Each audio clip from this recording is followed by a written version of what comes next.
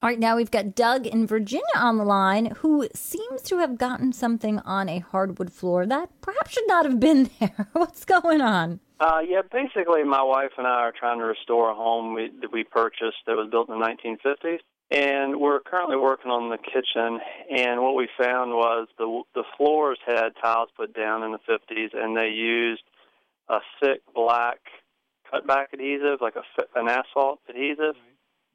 And so we got the tiles up, and we were working on getting that tar up, and we used a product called Citrus King. Yeah, it's an adhesive remover, right? Right. And it worked really, really good. It brought the tar right up. But in the process, it made the wood wet. We put it down. We got it up as fast as we could, but it did make it a little bit wet. Our flooring finisher, the original idea. We were going to use monocoat to finish the floors, which is like a natural wood finish and an oil finish. And when he realized we could use the product to strip the floors, he felt that that product wasn't going to work.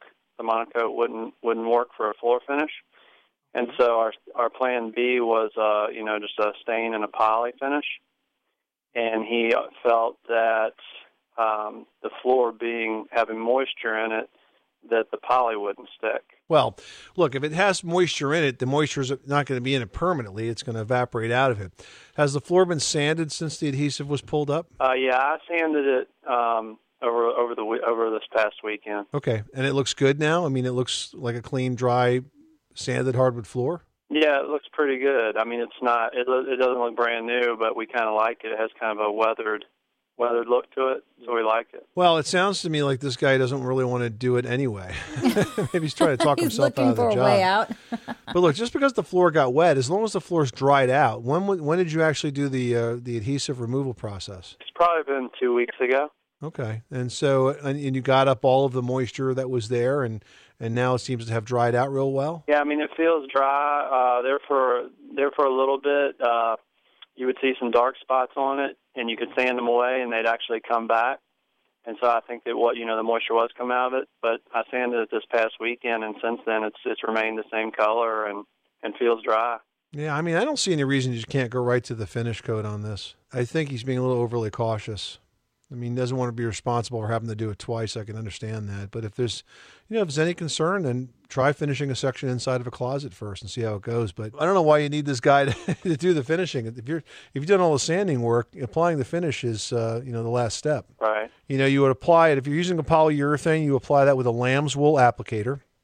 And that looks a bit like sort of a sponge mop, except it has a lamb's wool pad on it.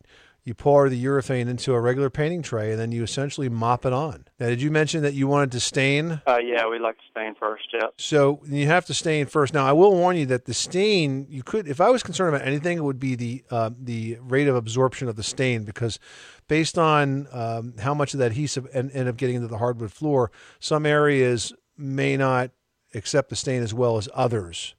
So I would be careful about the stain, and I would do that in an inconspicuous area first just to make sure it's going to go on as you expected. But again, you could do that with a lamb's wool applicator as well. Do you think that like a preconditioner, I've read about those, do you think a preconditioner would help that? Maybe.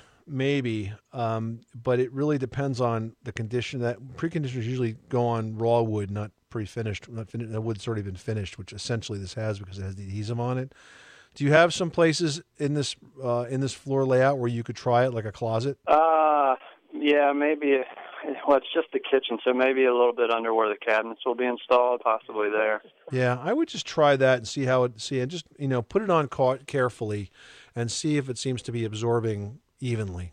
That's my only concern, especially if you're going darker, because if you get a section where there's still adhesive, it's not going to absorb, and you'll end up having sort of blotches. And the poly, you feel pretty confident the poly should stick okay then too? Yes, I do feel pretty confident. If you sanded it and you got down to sawdust, I think the poly should stick fine. All right, great. All right, make sure you use the solvent-based polyurethane, not the latex-based, not the water-based. All right, well, thank you for your help. Good luck with that project. Thanks so much for calling us at 888-MONEY-PIT. Ohio, ready for some quick mental health facts? Let's go. Nearly 2 million Ohioans live with a mental health condition. In the U.S., more than 50% of people will be diagnosed with a mental illness in their lifetime. Depression is a leading cause of disability worldwide. So why are some of us still stigmatizing people living with a mental health condition when we know all of this? Let's listen to the facts and beat the stigma. Ohio, challenge what you know about mental health at beatthestigma.org.